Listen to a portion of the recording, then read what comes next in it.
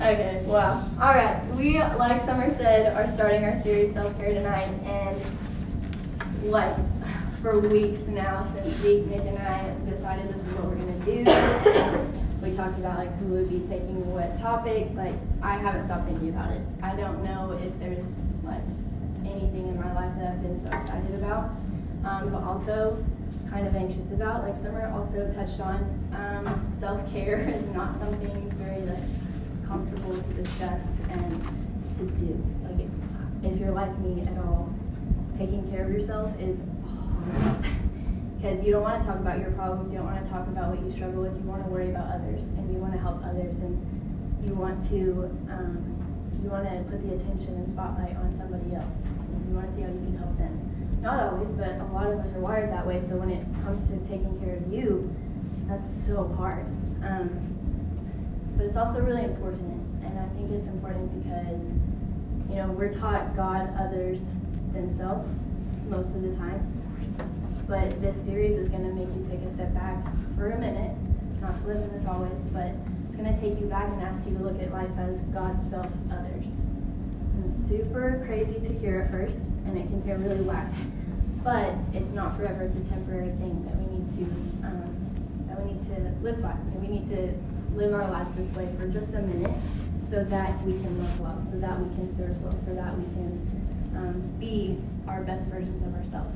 We want to do these things. We want to take care of people, but you can't do that if you're not taking care of yourself first. But remember that ultimately our purpose is to serve. So in John 15:13, it says, "Greater love has no one than this, than to lay one's life down for one's friends." So remember, Jesus was a servant king, so your calling is to serve, yes. But this series is going to make you think about how to take care of yourself so that we can do that to the best of our ability. Yeah, it's going to be good. So let's pray, and then we're gonna jump in here. If you're comfortable, raise your hands with me and surrender to Jesus. God, we're so grateful for this day and for this opportunity to meet together, just to glorify you as a group, as a family, as a community. God, we know that you have been here before we were, and we know that you are always going before us, and so I pray that tonight is just honoring to you and honoring the things that you've given us. Jesus, we love you so much, and we know that you want us to feel your love and experience it, so I pray that this series allows that to happen. I pray that there's space for the Holy Spirit to move. I know that you want big things for this group, and even though I don't know what they specifically look like, I know that you want them, and I feel it moving. So God, I pray that the space is allowing you to move. God, take me out of the equation. I pray that you are standing right in front of me tonight, speaking these words, and that they're not mine, and that people don't see me up here, but they hear you. Let this be for you, Jesus, and let there be healing and growth. Open our hearts ready to receive what you have to tell us. It's your name I pray. Amen. So we're talking about words, and I think before we can talk about how we're supposed to use words, we need to realize how powerful they are. We need to understand the power that they hold.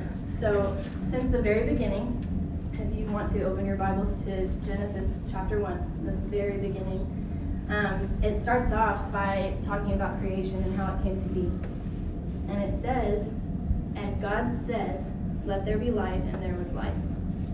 It says, "And God said, let the water under the sky be gathered to one place, and let dry ground appear, and it was so." And it keeps going. It's saying, "And God said, and God said." He used his words. He spoke things into being. He literally spoke them into being. Everything that was created. So words have the power to create. They have the power to build up and encourage and bring life and speak truth and joy. But they also have the power to destroy and damage and ruin, and those words are harsh, but it's how powerful they are. Words have the power to do both extremes. In Proverbs 18, verse 21, it says, "The tongue has the power of life and death, and those who love it will eat its fruit." And then in Proverbs 15, verses 1 through 2, it says, "A gentle answer turns away wrath, but a harsh word stirs up anger. The tongue of the wise adorns knowledge, but the mouth of the fool gushes folly." And verse 4 says, "The soothing tongue is a tree of life, but a perverse tongue crushes the spirit." So if words hold this much power, how important do you think it is that we're careful about how we speak about ourselves? the things that we say about ourselves reflect what we think about our Creator. Yeah. Ouch. Yeah, I feel that too. So what picture are you giving people when you speak about yourself? Are you giving the picture of the treasure that Jesus says that you are? Are you speaking about yourself as if you are who God says you are in the Word and through people that love you? Is that how you talk about yourself? Because you are a treasure and you are loved by God and you are beautifully made. Psalm 139:14, super common scripture, and I love it. It says, I praise you, for I am fearfully and wonderfully made. Your works are wonderful. I know that full well. So are you praising Him for making the creation that is you, the beautiful, unique, wonderful creation that is you? Or are you speaking as if you're not these things? As if you're anything less than what God created you to be? I think that it's super easy to encourage and build other people up, especially if you love them. It's easy to say, like, hey, you're capable of this, or you're beautiful, or you're so smart, you deserve that job, you deserve this. It's so easy most of the time, not always, but most of the time it's so easy to say that other people are deserving and they're so great, but when it comes to you, oh no, not at all. I'm not that though. Like, you, absolutely, and it makes sense, it would be you, like, you are great, but I'm not. It's not me. And that's such an issue. And I think people could see that as super hypocritical. Like, why should anyone believe the good and powerful and encouraging things that you say about them if you can't receive them about yourself, and if you don't think them about yourself? Because like I said, you're reflecting who your Creator is. You're reflecting what you think of who created you. So why should anyone believe what you believe if you don't say them about yourself first?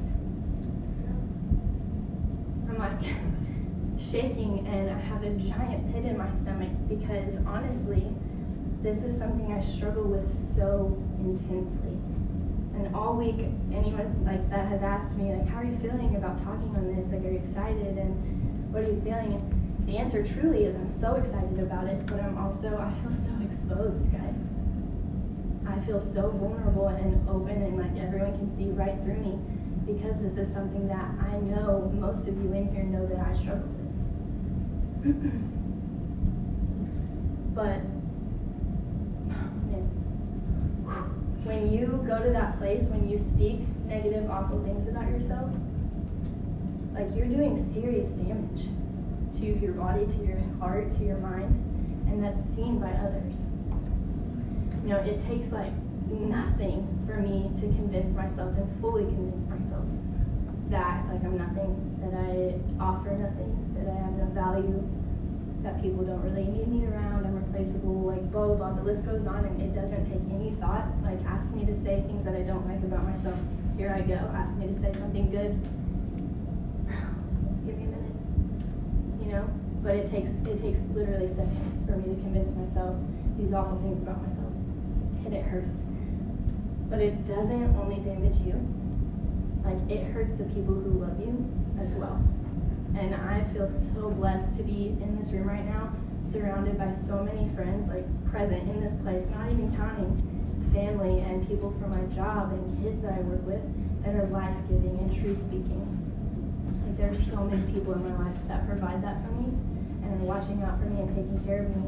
And it hurts when these people are pouring into me and I meet them with, no, like, stop, you're wrong. You are wrong. That's not me. I'm nothing. Because they believe these things. When people speak truth over you, they believe that's who you are. Most of the time, God's telling them who you are. That's why they want to be around you. And you're meeting them with, I say you, but guys, it's me. Like, I'm meeting you with, you're wrong. And that hurts. And if we want to go a step further, which, if you're me, you might not, but we're gonna, it's not only damaging you, it's not only hurting the people that love you so much and that you love, but it breaks Jesus' heart. Because no one loves you as much as Jesus does. It's impossible. His love is perfect. Remember, he died for you. And his heart breaks when you can't believe the things that he says you are. Like, God created you. God doesn't make mistakes.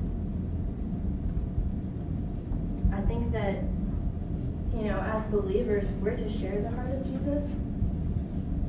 And whenever you are speaking this way and believing these things about yourself, like, that's weakening your witness to people. That's allowing people, believers and unbelievers, it doesn't matter, that's allowing people to believe that you think God made a mistake. But God's supposed to be perfect. God is perfect. God didn't make a single mistake on this earth. Not a single person here is a mistake. He doesn't mess up. We mess up, we're human. But ultimately, God didn't mess up creating you. So why are we allowing people to believe that?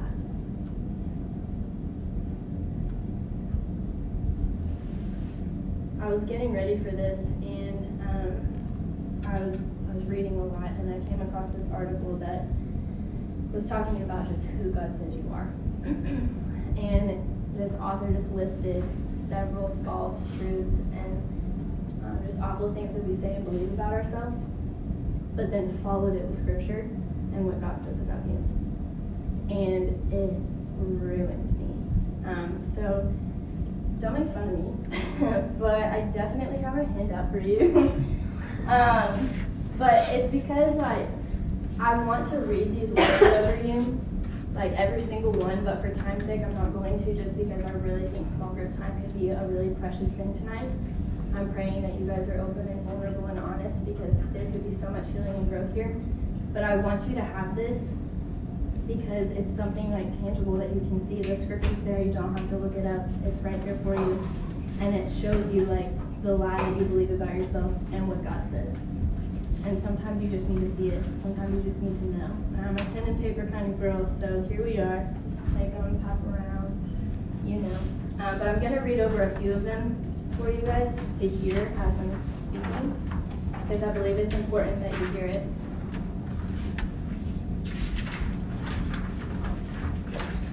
Whenever you are feeling like you are unlovable, God says you're forever loved. Whenever you believe that you're weak, God says you're strong because he's your strength. Whenever you're feeling like you're broken and you're scarred, you might be, but remember Jesus is healing, and Jesus has healed on the cross. Whenever you're feeling rejected, remember that you're intentionally chosen by God. Whenever you're afraid, remember you can be bold in Christ. There's not a single place that you will go that Jesus hasn't already been. He will always meet you there. Whenever you're feeling ugly, whoo, fun. Like, remember, you're not just beautiful, but God made you in his perfect image. His perfect image. Whenever you feel not enough, remember that you're enough because of Jesus. Jesus doesn't need anything, but he wants you because you're enough, because he created you and you're not a mistake. So are you speaking as if you are a mistake? Or are you speaking as if God created you and you are made perfect in his image and he loves you and you're worth it and deserving? Words are so powerful, you guys, and I think they're actually, they're a gift. We have such a cool opportunity to go out and speak life over people and to have life spoken over us. Everything we do should honor God. Every word we speak should point back to Jesus. And if it doesn't, then we need to change our language. And that starts with you. It starts with what you're saying about yourself. Because how is someone going to believe what you say about them if you're not able to say it about you?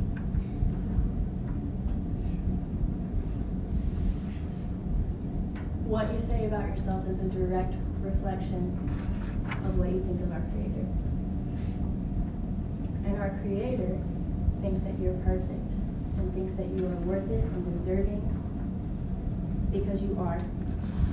Whenever we speak, there's two different things we can do. You can either bring something positive to light, you can bring goodness to light, you can be a light, or you can allow hurtful words and damaging words to come out of your mouth, giving them power, because that's what you do. When you speak, your words have the power to do one or the other. And when they're damaging and hurtful, you are allowing them to have a grip on you and pull you into darkness, which doesn't allow you to receive and experience the perfect love of Jesus. And then it doesn't allow anybody else to experience it through you. So you see how it has to start with you before it can start with anybody else. All of that being said, I want you guys to know that you are deserving because of Jesus.